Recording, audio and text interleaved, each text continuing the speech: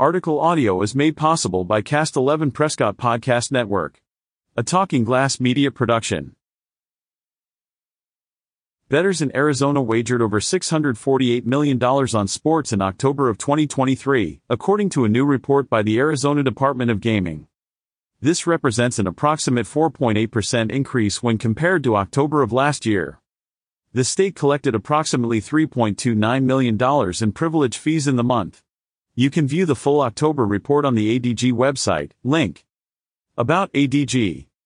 Established by the Arizona State Legislature in 1995, ADG is the state regulatory agency for tribal gaming, racing and parimutuel/simulcast wagering, event wagering/fantasy sports and unarmed combat sports.